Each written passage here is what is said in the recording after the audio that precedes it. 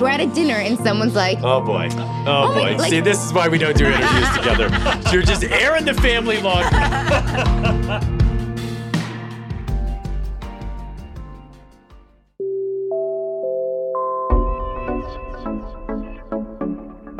Welcome to Teach Me Something New. I'm your host, Britt Morin, and this is a production of iHeartRadio and Brit & Co. All my life, everyone's told me I should focus on being good at one thing. But the truth is, I'm curious about a lot of things. But how do you learn about everything? The answer? Make the world's best experts teach you in less than an hour. So come along with me as we all learn something new. In today's episode of Teach Me Something New, my co-host and husband, Dave, and I sit down with Ashton Kutcher and Mila Kunis. We wanted to know if acting is a skill they use in their real lives, and if they have any tricks for us.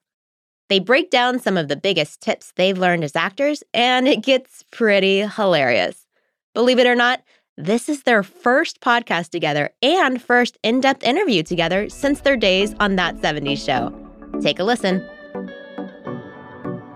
We're thrilled to have Mila Kunis and Ashton Kutcher joining us today. They're here to teach us something new about acting, specifically acting skills we can all use in everyday life. is that what this is? I told you I did no homework. You were like out of the fetus acting, I'm pretty sure. Naturally, I feel like I can put on a fucking show, okay? Like, I am all about it. Oh, Yeah. go ahead. You explain how different you are very well aware of how different you and I are at acting. We are very different at acting. How did you guys start acting? I started when I was 9. 9. I fell into I saw it. a Lisa Frank ad. Was that it? That was after. I mean, everybody was an Okay. established 9-year-old at that point. Okay, got it. Uh-huh. I came to the States when I was 7. I'll give you a quick overall. I came to the States when I was 7. I was a little shy, learned English. My parents were like, wow, she's precocious, to say the least. But I was very shy because I didn't speak the language very well. There was a thing advertised in the radio called Beverly Hills Studios. And it was advertised as like a fun place for kids to meet other kids. And it was like on a Saturday class for 5 hours. And you had to audition and you see if you get in. Everyone got in. So I got in and they're like, cool, your daughter's so talented. We need a check for $600. You know, it was one of those things. Such a scam. Total scam. My dad's like, hell no.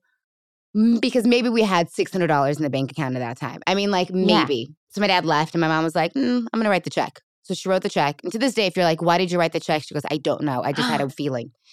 So she wrote the $600 check. I go into these classes. My parents worked multiple jobs full time. And I met my manager, who's my manager to this day. Aw. So that makes it 27 years. She's been my manager. My manager was driving down the street, saw a gaggle of kids and was like, yeah, this seems like a good place. Pulled over and was like, what's this? And they're like, it's an acting studio. She was like, I'm a manager. Total LA story. Went to a showcase. My parents were like, listen, if you want to do this at 9, you have to make the decision of who you want to go to. And there was like other agents and other managers. And for whatever reason, I chose Susan Curtis. And then here we are. But did you 27 years know later. inside your heart, like, this is what I want to do? No, because at 9 years old, it's hard to understand what this is.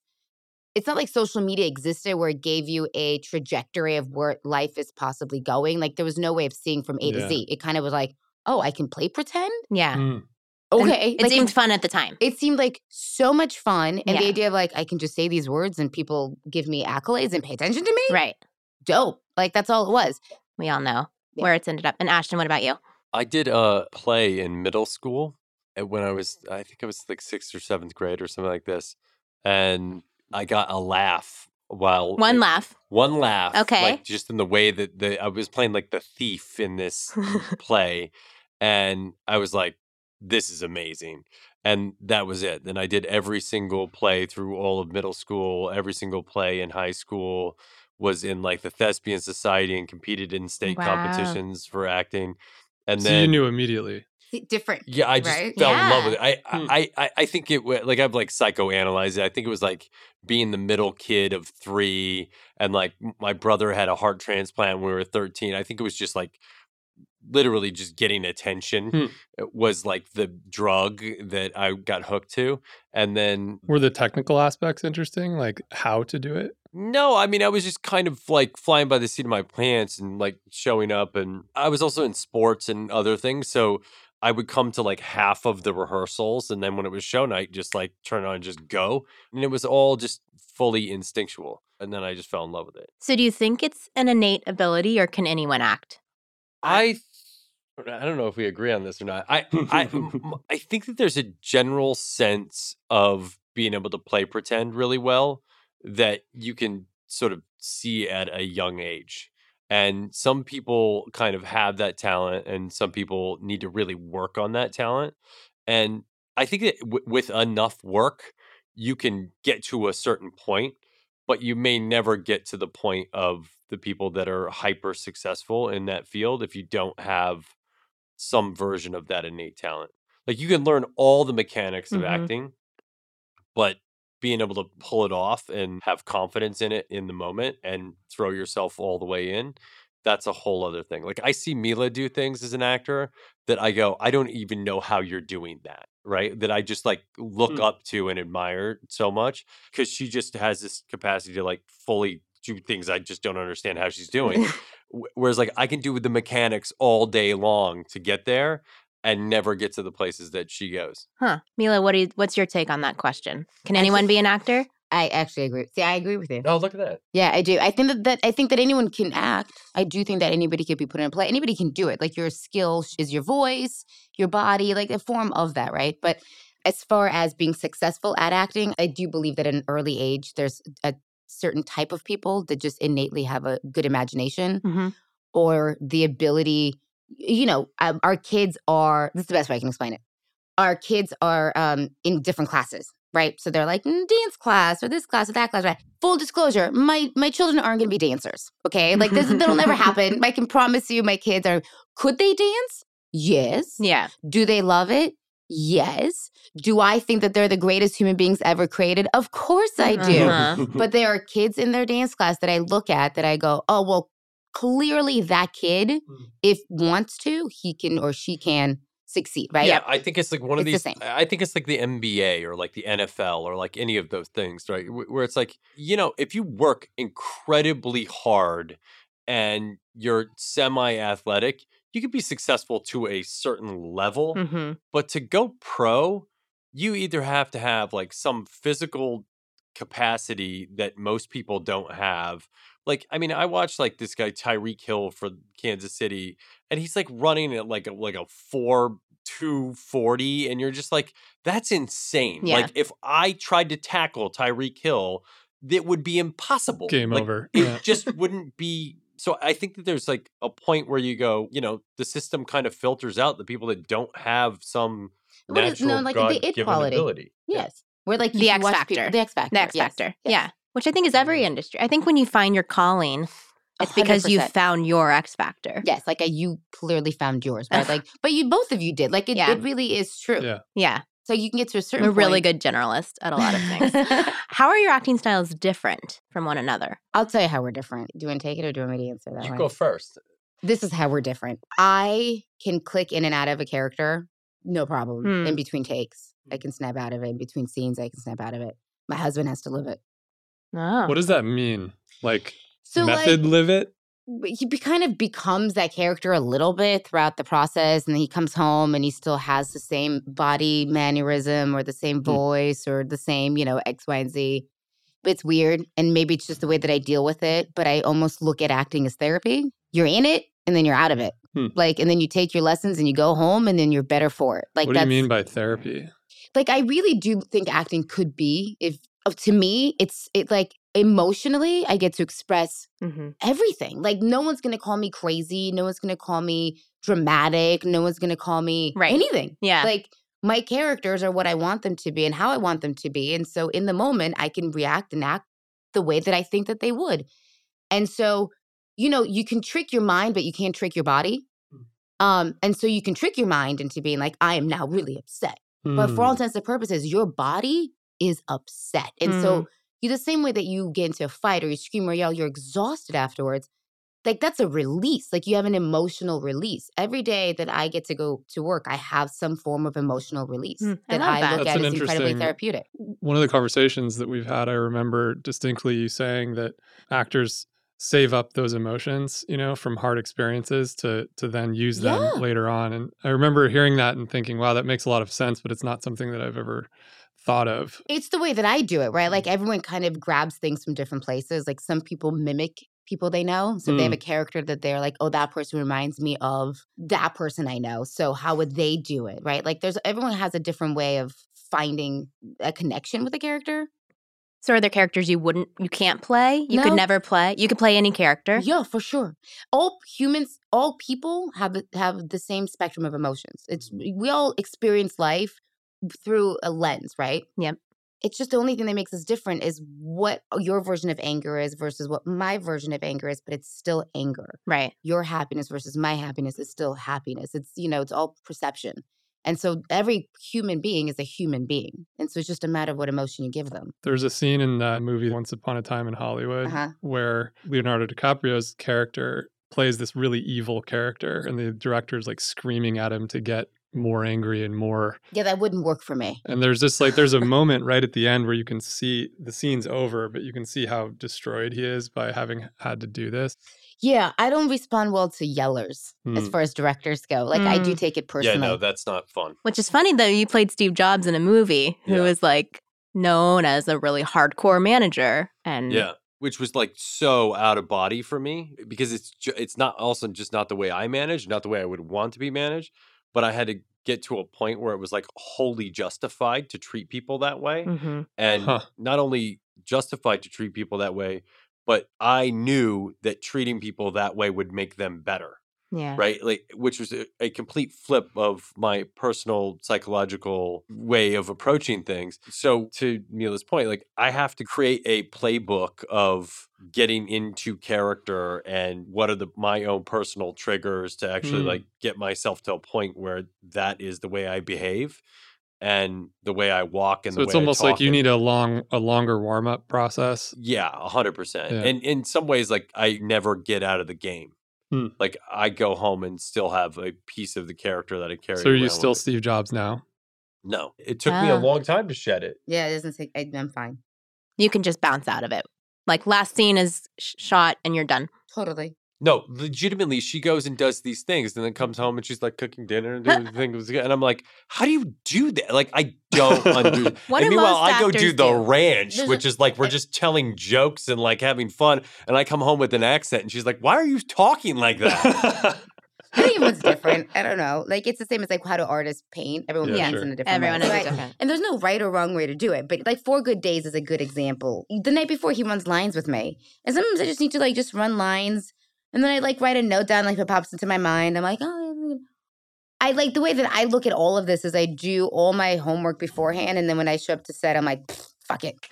Like I literally am like, let's see what happens. Just throw the script away and go with it? Like the emotion. No, not the script because you still have to say the words. But like the homework that you do to make the character make sense. Got it. Meanwhile, I basically have to have the entire script memorized before day 1 of shooting to like even be able to cope. That's where I think like I do homework. I don't know. I do so much homework and then I convince myself of it. And I feel like in somewhere, maybe a neuro doctor maybe can explain this better than I can, but somewhere in my brain, it must sit in there.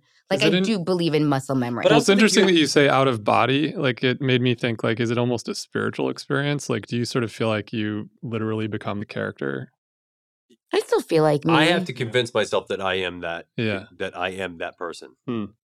Right. Like I don't need people to call me by the name of the character or anything like that, but I have to convince myself that that is who I am. I mean, like when I was playing Steve Jobs, like I fired somebody who I'd worked with for like 10 years. Just like it was like a nonsensical thing. Yeah. Did you rehire them later? Kelly was then rehired. Yeah, I apologize for rehiring her, but like in the middle of it, I'm just like, get out of here. I never want to see you again. You're gone. Done. But that's all it is. It's muscle memory. Yeah. All it is muscle memory. You have a memory and it's in your muscles. It's in your body and you just kind of go, and there it is. It. I think that's a really good point that you That's made, where my homework is. That there's this, I think people frequently, because we all think of the mind and the body as different things, there is this like emotional body memory of what that feels like. 100%. And how do you like re-summon that? It's so much more powerful than the mind. There's this technique where you can like tie emotional sense memory to movements. So you think of an emotional moment that you've had in your life and like every time you think about it, you like clasp your hands together. And then if you're in a scene and you just need that emotion to be immediately there, you clasp your hands together and that emotion. Wait, is this how you cry on command? I've always wondered. No. How do you cry? I have very different ways of doing this. It's a method. There's no way in life that I can go into set and think of a technical thing that I have to do and not be present. Because like I'm so that person who I could never I can barely get on my mark. I'm like, yeah, a mark is a suggestion versus my husband's probably like a mark is a mark. A mark meaning the place you stand. Yeah, I'm like, I'm going to be somewhere around there. I always tell a DP the focus, but I'm like, listen, I'll get somewhere in the vicinity. Yeah. And I know that that's a horrible thing to say. And if there's a focus puller listening, they're rolling their eyes right now. But that is the truth. But if I'm just in the scene and I'm playing off of you, I'm just going to wait for you to do something that gives me a reason to react. Mm-hmm. If you don't give me some reason to react, I'm not going to react. Like I can't force myself to do it. Like I really do look at it as a tug of war. And he's much more technical about it. I studied how Cary Grant towed a mark and like the movement of putting his hands in his pockets as he steps up into a place, which is actually just him looking down to make sure he's standing on his mark. He and Columbo. That's why Columbo always went like this. This episode is brought to you by Visit Williamsburg.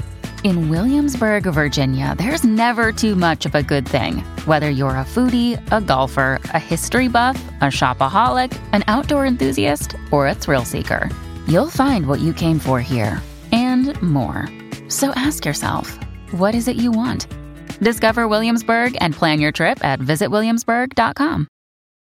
When you need mealtime inspiration, it's worth shopping Kroger, where you'll find over 30,000 mouth-watering choices that excite your inner foodie. And no matter what tasty choice you make, you'll enjoy our everyday low prices, plus extra ways to save, like digital coupons worth over $600 each week. You can also save up to $1 off per gallon at the pump with fuel points. More savings and more inspiring flavors make shopping Kroger worth it every time. Kroger, fresh for everyone. Fuel restrictions apply. So, acting in everyday life, not all of us are actors. But I think it's relevant because we all use acting every day, even though we don't know it. Mm-hmm. Would you agree with that? Totally. And where do you think we could best use acting skills and how can it help us?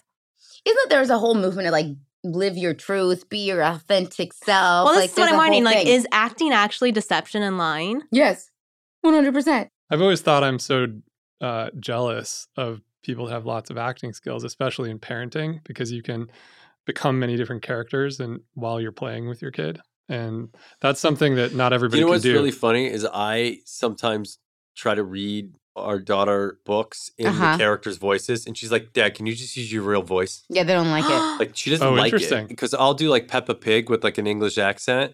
And then, Daddy Pig and, all the things. And she's like, Dad, can you just do your regular voice? Like, they're not that into it. David and I will sometimes be like, I bet like Wyatt and Bear have the best life ever because their we parents think so too. Just put on shows every night. We do. I think we're silly at home. We're very goofy parents when it comes to our children. Yeah. But I don't think that's skill. I think that's just being idiots. Like, I think we're very comfortable with ourselves acting a fool at home. But maybe that comes from the idea of like being comfortable in your own body and in your own skin and in your mind and not, having a fear of making a fool of yourself. Let alone to what you just said, in acting, it sounds like you like that dance too. I do. Totally. I think acting comes in handy in a lot of places in life, especially like if you're in a position of sales and you've got to sell something. I mean, that is a performance in and of itself. If you have to give public speeches, very little difference between giving a public speech and acting to some degree. It's like you have a script, you have something that you want to convey, and the depth of which you're going to convey it is based on a performance that you're about to give. I think that stuff is really similar. But maybe the most valuable thing, and this is something I just wholly believe as a human, is this idea of fake it till you make it, no matter what you're doing. Like, you fake it until you make it. And you figure out the things you don't know along the way, but you need to come across and act as if you got it and you know what you're doing. And there's a functional performance that happens in fake it till you make it that I think that everybody does to some degree, and I think it's super valuable. Isn't this one of the hardest things in acting, to become a character that is so unlike anyone you've played before that people believe it? It's no different than trying to make people laugh, cry, or anything. You just kind of do your best at whatever you're trying to do and be authentic to that character. Yeah. And if people catch you acting, if they don't buy it, and if you don't give people chills, and if you don't give people laughter, and if you don't evoke an emotion, then you probably didn't do a Yeah, great the job. biggest compliment you can give an actor is, I couldn't tell that you were acting. Like, right. always, that's the biggest like, I didn't see you acting. You just were. That's like the greatest compliment that you can give. So just bringing it back to like everyday life, everyday people, what are some of the techniques that we could use to act, quote unquote, in our life? So for instance, facial expressions. Mm-hmm. I think that's interesting. Malcolm Gladwell talks about this in his recent book, Talking to Strangers. We just got it. Did you read it? Don't read it. Yeah. Listen to it. He actually wrote Yeah, it to yeah, be we listened downloaded to. it on Audible. Yeah. But there's a fascinating thing in there. It actually about profiles Friends, faith, the TV yeah. show. And you could watch it on mute and still understand the story in every episode based on the facial expressions alone. This was the first time I've ever heard this. And he talks a lot about how the facial expressions are so much more accentuated than they are in real life. In particular, he talks about surprise, that when people think of what a surprised face looks like, Yeah. in everyday life, it's actually never the open mouth kind of, oh my God, look. Mine is. Most people don't make that face because on TV, you have to make that face to convey the emotion. But see, mine really is that. Hmm. Like, I think that I must be a Muppet. Like, I think that I live life like a TV show. I think you have high facial expression. Totally. I'm very Mm. open. Like, I Yeah. don't try to hide. I'm not like I am. It's too, like, I just. Do you feel like you're tampering down your facial expressions? No, I think In I'm just everyday life? probably like cerebral. Like sometimes I don't even vocally respond. Like we were in the car this morning, she said something, and I was thinking about what she said, and she's like, "Are you not going to talk to me?" And I'm like, No, I said, did you not hear me? "Yeah, you said, did you not hear me?" And I was like, "No, I heard you. I'm thinking about what you said." And you're like, "Well, say something." Like I don't even like vote, let alone a facial recognition. I don't make a vocal recognition that somebody has spoken because I'm being cerebral, probably too cerebral about He's very logical. whatever's been said. And I want to be sure that I'm fully processing what's been said and that my response is an Accorded. elevation or according to that. And mine's not. And with full recognition of all of the emotionality of whatever was being said. Do you think when you're acting, you amp up your facial expressions? Yeah, is it something you consciously If you're think about? thinking about your face, you're fucked. Yeah. Like, I think Like you're that if trying that- too hard. Then you'll never be. I don't think you'll ever be successful if you're like, this is what I'm going to look like when I'm angry, and this is what I'm going to look like when I'm happy. I Then you're remember, like, fuck you. in like the early days when we were like doing 70s show, like when you do a play, it's only one take, right? Mhm. So you're just kind of like bowling forward on instincts. But when you do a show or something like that, you have take two, where you have to go do it again, and you've already done it, and now you like know what you're gonna do, and so you're trying to do it again the same way or whatever. I remember a moment of like thinking about what my hands were doing. And it was just a disaster. Like everything was a disaster from that point on. Like you can't, in daily life, you're not thinking, unless you're being super self-conscious in a scene, and then maybe you are thinking about what your hands are doing. Yeah. But nobody's that self-conscious all the time that they're thinking about what their face is making or their hands or anything like that. It just has to come out of the emotion that you're having. Do you think that the number of takes that you end up doing in sitcom acting gives you an advantage over time? No. Well, you do the scene, you might do a scene 25 times in one day. And so on the 25th time that you're doing it, it needs to feel like the first time it's ever happened. And that's the trick. So it sounds like in terms of emotion, what you said earlier is actually much more important, which is can you like embody it and feel it in your whole being? And that's what that's how it comes out. Yeah. But there are times, okay, do you guys know what RBF is? Resting bitch face? Yes. Which a lot of people just naturally do or have, and it doesn't mean they're in a bad mood. I mean, I will say that like sometimes like we'll go out to like, I'm pretty like socially awkward in like parties or dinners or things like that. Life. And life in general. And I will go out to a dinner or a thing. Oh yeah, that's right. I'm the same way, by the way. And I will have to be like, hey, how's it going? Well, like, let's be real. I go like this. I go like, Same. baby. For those of you smile, baby. Smile. I'm the same way. The one thing, and I love my husband, okay? I like can honestly say, like, I love him and I know him, okay? The first impression that he provides strangers is one of disinterest, complete discontent, like just RBF. like, yeah, 100%. But he's also a big boy. He's 6'3", so he's instantly like just makes people very uncomfortable. And I'm like, your presence is not inviting.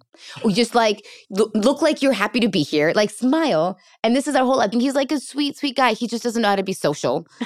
And so we're working on that. Look at that face. He's a good guy. He is. Dave does this too. He kind of speaks monotone sometimes. So he does the same. Which brings me to voice intonation. I also try to just kind of leave. I think voice intonation. I think everyone could use some voice intonation. I could probably use less. You and I just have different approaches at life. I believe we come into this world with a certain number of words that we get to speak. And when they run out, we die. Oh my goodness. So I want to utilize my words to ask really good questions, to draw out really valuable insights that over time we have a greater connection. I do too. I made a new friend this year. Oh, please. One. Other acting techniques. I took improv in college for one semester. Than I did. Yes, I've done more acting training than Mila. So we learned about yes and. So you're always building on the conversation of what's happening. Is this something you use? No. So a friend of mine actually brought up a really good point, which is when you're in a conversation, if you're going to say something in response to somebody else, it should be a 10x response to what was just said. And if you don't have a 10x response in building in value in what you're saying versus what was previously said, then you probably shouldn't say anything or you should change the subject. What's an example? Well, based on any conversation that you're having, right? Like if I'm going to bring up a topic like moleskins, right? And I'm going to be like, oh, this is a great moleskin. Now, the next thing you could say is, did you know the company Moleskin was started in 1928 by a guy who actually didn't, whatever, I don't know when it was started. But like you actually build on the topic of moleskins. And then if you've like gotten to the point, and then the next thing could be, have you seen the new Moleskin that actually has the pen where it converts it to digital images? What a nice advertisement for Moleskin. I know. Little did they know. This. Yeah. They should sponsor Moleskin. You can send a check to me. I'll send you my business manager. But ultimately, the next thing that gets said has to be information that is that much more valuable. Right. And to me, that is the yes and of a conversation. I feel like I do this in natural conversations with people. But is that abnormal? But people that don't do that? Yeah. Yeah. And it's awkward. And it's not fun. Dave. Can I just call you out? You Please think that in conversation, you go yes and? Or I don't say anything. Let's go off of that for a second. So unless it is a topic that is of intense interest to you. Right. That I can 10x. Then you 10x. But that interest is a narrow little. It has to hit this tiny area of interest. And otherwise, for instance. I don't say anything. You go, say nothing. No, you go, no. And you make things awkward. And that's when I go, smile. So you go like this. We're at a dinner and someone's like, oh boy. Oh boy. Like, see, this is why we don't do interviews together. You're just airing the family laundry. He knows all the time, Britt, okay? If you hit an area that's not in this little zone over here. What's in the zone? Tech, investing. I'll tell you what's not in the zone is the Housewives of Beverly Hills, right? So I'm not going to partake in that conversation. I'm sorry, honey. Memorization. Memorization techniques. I've always wondered it's a muscle. How you do this. I think, here's what I will tell you. My grandmother. I'm convinced this is why I'm not an actor. No. No, there's many other reasons, too. Yeah, I'm afraid. No, there's something that you can learn. I think you can practice memorization. I really, really genuinely do, because I look at my grandmother who's 96 years old. 96 years old. Her body is giving out on her, but her mind, every single day she does crossword puzzles. Every day she does Sudoku. My grandmother did the same thing. And every single day she's just, it's a muscle you have to work. If you don't work that muscle, out it goes. But how do you even, lines? Okay, you have to memorize a whole scene. Well, hold on. But I think first you should figure out the way that you are as a person. Are you a visual person? I think that what kind of learner you are? What kind of learner you are plays a huge part into memorizing. Because I know the type of learner I am, and I visualize the page in my face. Same. So in my head, I see the page and I can see the words on it. And there's sometimes that I need a trigger to remind me of something. Like if it's specific wordage that needs to happen, there is something like you kind of find a rhythm. That's minimal. But in my mind, I have to vision the page. In his mind, it's very different. So first you have to realize what kind of learner you are. I personally, I break down, I'll look at a paragraph or something like that. And I go, what is the point that you're trying to convey? And then what are the supporting arguments to what it is that you're trying to convey? So then you generally know the idea that you're trying to get across. And then the words tend to just be there. If you've read it a couple times, the words are just, you use those words to convey that point. And then if there's like a list or something like that, you can tie it to, the same way that you do basic memorization techniques. Like you have this cup and you go, okay, there's the lid, and I can tie something to the lid, and I can tie something to this little lever that I think they call that memory palaces. Yeah, exactly. Mnemonic devices. You build a house in your head. Yes, you can, or you go to the house that you grew up in, right? And it's like the doorknob is tied to one thing. And do you tie like an entire line to the doorknob, or? No, only if there's like a sequential list of things. Like, we need to go to the grocery store and pick up ... I memorize it with the story. So if there's like we have to go to the grocery store and pick up milk, bread, and eggs, I have to be like, well, clearly milk has to be first because you go into the freezer aisle first, or refrigerator aisle, then you go into the egg aisle because they're in the same aisle, and then after that aisle. So I have to create a logical story of the list. And you do that with your lines as well. If that was the actual line. That's for lists. Okay. Yeah, if there's a list in a line. Rattling anything off, like names or lists or anything has to be super specific in a specific order. Interesting. So there's a difference between lists and lines and sort of contextual. Because otherwise you're having conversation. Most of it's just reacting to what the person said. And generally, if you're in character, it's just the way you would react to that. And a lot of times your line would then kind of have a call, like, what are you doing? I'm doing nothing. So like there's always there's a callback, just whatever. A cue, kind of. And sometimes if there's a line that you really can't remember, it oftentimes means it's not written well. And the writers now are listening to this rolling their eyes because they get thrown under the bus. But it doesn't feel like it's right to, it doesn't feel like you would say that in response to what just got said. And, but then sometimes you're stuck saying it anyway, so you better make sense of it. Yeah. When you're meeting, if you were to meet like 15 people, you walk into a room and they all say their names. I won't know a single one of them. You don't know their names. Awful with names. I can't memorize people's names to save my life. You don't know names. Okay. Not one. But I'll tell you if I've seen you before. I'll be like, you know faces because you're visual. Super visual. Yeah, I'm Got the it. same. What other acting techniques are there? Like, what are things that you guys have had to learn to embrace? So we talked about facial expressions, voice intonations, yes and memorization techniques. Improv, I'd say be present, but I don't think you can learn that. Like, I think that sometimes people go in overthinking it. Like, I think confidence, maybe. No, just do your homework and then go in and be present. Do all the homework in the world. Do all your research. Read your lines. Think about the whys. Don't judge your character. Go with who you are, and then just show up and be present and be open. Because the truth is, in any given situation, you can't predict what the other person's going to do. So in order to be like, well, I'm going to walk to the right and then I'm going to react shocked or upset. But what if that character that's working opposite you doesn't give you the same performance? Then you look like a ridiculous person, Yeah, the worst thing you can do is go in with like a rigid plan because it's probably going to change. It's sort of like, I don't remember what book I was reading, but there was a whole thing about like when Martin Luther King gave the I Had a Dream speech, that I Had a Dream wasn't even in the speech. Like he got on stage and somebody in the crowd said, tell him about the dream, Martin, tell him about the dream. And that became that one day the speech. Wow. And like, when you go in, you don't know what the director could change the whole thing. So if you go in with a rigid plan of what you're going to do, it's could potentially be. And also be open-minded to what your surroundings give you.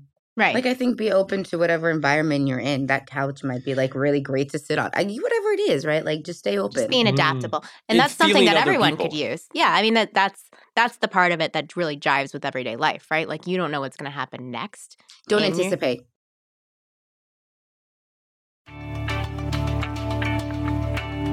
All right. Can we go back to parenting for a bit? So we both have young kids. We both are trying to entertain them and parent them, as to your point. So first of all, accents, because we were talking about this. I have a British accent sometimes with our kids. It's Dr. You also have a Britney Spears accent. Have you done Britney Spears for your podcast? I warned her. I was like, you guys were going to bring that up. They're going to slay you. It's not even an Get accent. Ready. It's an impersonation. No, it is. Do your Britney voice. It Do is. you think she'll ever listen to this? You guys, hopefully, because she'll love it. Here you go. Oh, baby, how was I supposed to know? See? It's brilliant. Here's the thing. Brilliant. But here's the thing. To your point, when I start singing, I go into character. I sort of get what you're singing is scripted. Totally. And so you play a character when you sing. And I feel like this is a parent trick. like to have some sort of a false identity makes your kids think that you're like make-believing with them. I'm realizing in real time that I actually feel like I'm not good at it. And so that's why I don't do it. You should just let yourself, but that's your version of not good. Your kids will never I know. think you're not good at anything. I'm calling myself out in real time. That like do it. Your kids are going to think you're brilliant. Yeah, maybe you're just judging yourself. Yeah. No, I am. That's what I'm saying. And that's the very thing that you have to let go of is your self-judgment. I hadn't even thought of that until just now. Well, you're welcome. So I have an ask. I brought something that you might know of. It's called Goodnight Moon. I like this book. And I think each of you should read it. I want to hear how you would read it. And like your most expressive voice. Oh, Goodnight Moon, I read really quietly. Okay, that's fine. What is the character of how you read Goodnight Moon? Go. Do you want to go? Go we ahead. do page by page? Yeah, sure. We'll do page by page. In the great green room, there was a telephone and a red balloon and a picture of the cow jumping over the moon. And there were 3 little bears sitting on chairs. And 2 little kittens and a pair of mittens. And a little toy house and a young mouse. And a comb and a brush and a bowl full of mush. And a quiet old lady who was whispering, hush. Good night, room. Good night, moon. Good night, cow jumping over the moon. Good night, light and red balloon. Good night, bears and good night, chairs. Good night, kittens. And good night, mittens. Good night, clocks and good night, socks. Good night, little house. And good night, little mouse. Good night, comb and good night, brush. Good night, nobody. Good night, mush. And good night to the old lady, whispering, hush. Good night, stars. Good night, air. Good night, noises everywhere. Well done, well done, well done. I'm tired so much now. more like... I know, I'm falling asleep. When you're reading, are you getting into like a character? Do you think about it? I did. Yes, it was Paddington Bear. I felt bad for Paddington. Did you? Yeah, I did. I do it with like the Peppa Pig books. I do it.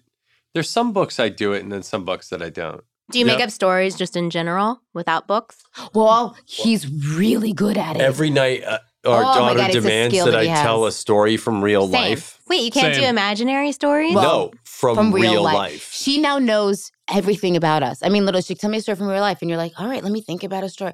Well, when I was 8 years old, Uncle Mike and I, we went, like, you start thinking. And so she's asked questions all the time about all of our, like, when we were little. That's a much deeper well than the tell me an imaginary story. But then after a while, you run out of stories. So he has to go and start creating stories from real life because you literally run out of stories. Well, I told her how I thought this girl who sat in front of me in second grade was a mermaid. And now she thinks mermaids are real. No, we've had all kinds of things. We've had to stop the mermaid talk because she's like, I explained to her that the mermaids I went to school with a mermaid. But back before Tell Me a Story from Real Life, it was Tell Me a Story. Yeah. And then it always has to have a learning moment. We're like Full House, okay? Like we have to have a learning curve in there. You call me Bob Saget? Maybe like Jesse. Like the uncle. That's not bad. I think he's Jesse. You think, yeah, he's totally Jesse. For sure. I'll take that. All the stories have, and then lately, I will say, I think we're in tune on this one.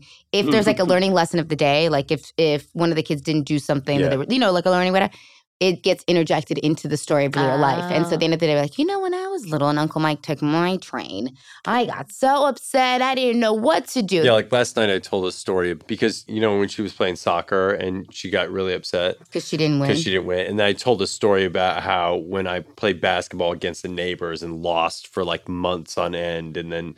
Yeah, there's always like a learning lesson to this. Yeah, it was like there's a whole thing about leadership and like how I used to get really mad at my brother because he wasn't playing good enough, and I would tell him you're not doing a good enough job. And then in the one time that we won, every time he did something good, I told him that he did something good, and then he played better and better and better, and then we won. Our stories are like after school lessons. Okay, have you ever had to act to get out of a speeding ticket? Yeah, I can tell you the story for sure. 100%. I have a really good story for you. I was 16 because I must have just had my driver's license. So yeah, like 16, 17. I was speeding. It was right around the corner from my parents' house where I still lived. So I can tell exactly where it was. It was on Sweetser and like Willoughby.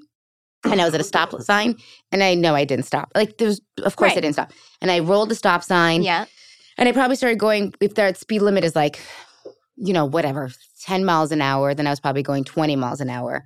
And I got pulled over, and I was like, oh my God, I'm going to get in so much trouble if I get a ticket. Like, I know I'm going to get in trouble. And so I'm going to tell you the story. I started crying, tears, just tears. And I noticed it was a male cop. And I was like, okay, I can work this. I feel awful saying the story. And no, I don't condone this. And no one should do this. Male cop comes over. I pull my window down. I'm like, I'm so sorry. I mean, full tears. Yeah. Okay, so I'm at hormonal 16-year-old girl. But was this real tears or fake tears? I can put on a show, okay? So this was fake tears. Well, but looking real. I know. That's all I'm going with. And then I proceeded to tell him that I was on my period. I've done this. Okay. And I need to get home. I'm bleeding everywhere, and I don't know what to do. And my parents live right there, and I just need to get home. I'm just bleeding. And I kept saying this, and the sweet poor cop was like, oh, okay. Just, you know what? You're old enough to know what to do, so next time just be more prepared. You can go now. Love it. That was it. And I deserved the ticket. I fully deserved that ticket. Yeah. That was the only time. But it's about creating sympathy, right? I created it really well. I think acting can be useful in creating I think sympathy. so. I got out of a $50 ticket. I didn't get in trouble either. And I've been running late for a flight before. Dave and I are looking at each other like, I've never been able to use the period to get out of anything. And I don't condone this. Same. But sometimes it works.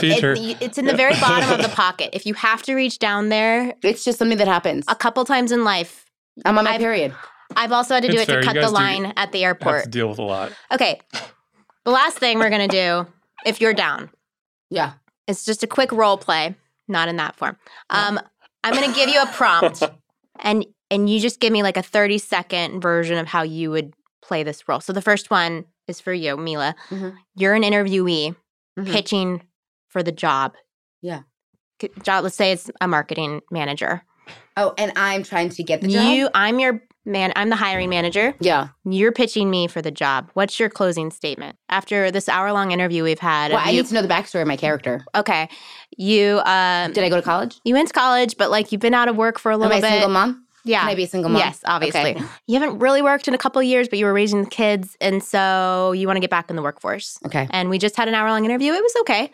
What's your name? My name is, it is Kim. Kim? Yeah. Okay. Do I have my son in the interview with me? Sure. Okay. Would you bring your son to the interview? I'm hungry. Kim, this is Can we have one of those lollipops after we leave? Oh, honey, just 1 second. I'm so sorry. He's just really hungry. You know, we're strapped for cash, so that is why I'm here. So I'm a very hard worker. I want pecan ice cream, roasted pecans. I'm a hard worker. I'm committed to the company. What's this company again? Brit Industries. Oh, I'm committed to Brit Industries. It's Brit Industries, Mom. You said this was a snap. I want my pecan ice cream. Honey, stay in your lane. Just look sad. Look sad and be quiet. We do offer daycare as a job perk. Okay. That's amazing. Yeah. I'm cheap. I come at a low cost. Did the daycare have pecan ice cream? I'm young. You know, I know how to use a spreadsheet, an Excel sheet. I know the internet. I know how to the Facebook. Where's my spoon? This interview is going really well. Do you want to hire me? You're the one that said I had to come to this. I wanted to stay home and play my Switch. Look at what I deal with every day, ma'am. I'll give you a phone call. Ma'am, look at this. Well, can you look at this? I can be playing Switch. You can't send me home with this. I think I can't deal with this anymore. We'll get in touch with you. No, I'll get in touch with you, ma'am. You get in touch with me. Well, I'm ready. So where's my contract? Ma'am, look at what I have. But there's an ice cream shop down the street. So when I have a job here, is it money. And scene. We did really good. All right. Nailed it. You casted me in your scene. I didn't have to be in there. I mean, I think I learned a lot from that. So good. I did see some facial expressions and intonation. I don't know what accent it was, but it was and an you're accent. Crying. Yeah. And you cried. You both cried, And actually. Britt's crying. Yeah. Absurdity of I think we all cried and laughed a little bit. So we're going to wrap it there. Ice cream. Yeah. I think we're all headed out for some pecan ice cream now. Do you really like that ice cream? Yeah. That's your favorite? He does now. Yeah. All ice cream. All ice cream. Just Okay, any we're going to go cream have is- ice cream. is- It's true. I think we've learned a lot about a lot of things. So thank you guys so much. This was Thank you. amazing. It was We super really fun. appreciate it. Yeah.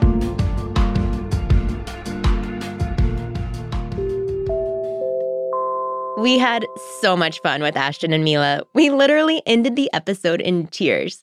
I think the biggest takeaway for me was that letting down your guard to be more silly, freeform, and adaptable in any situation is not only key to acting, but key to being more human.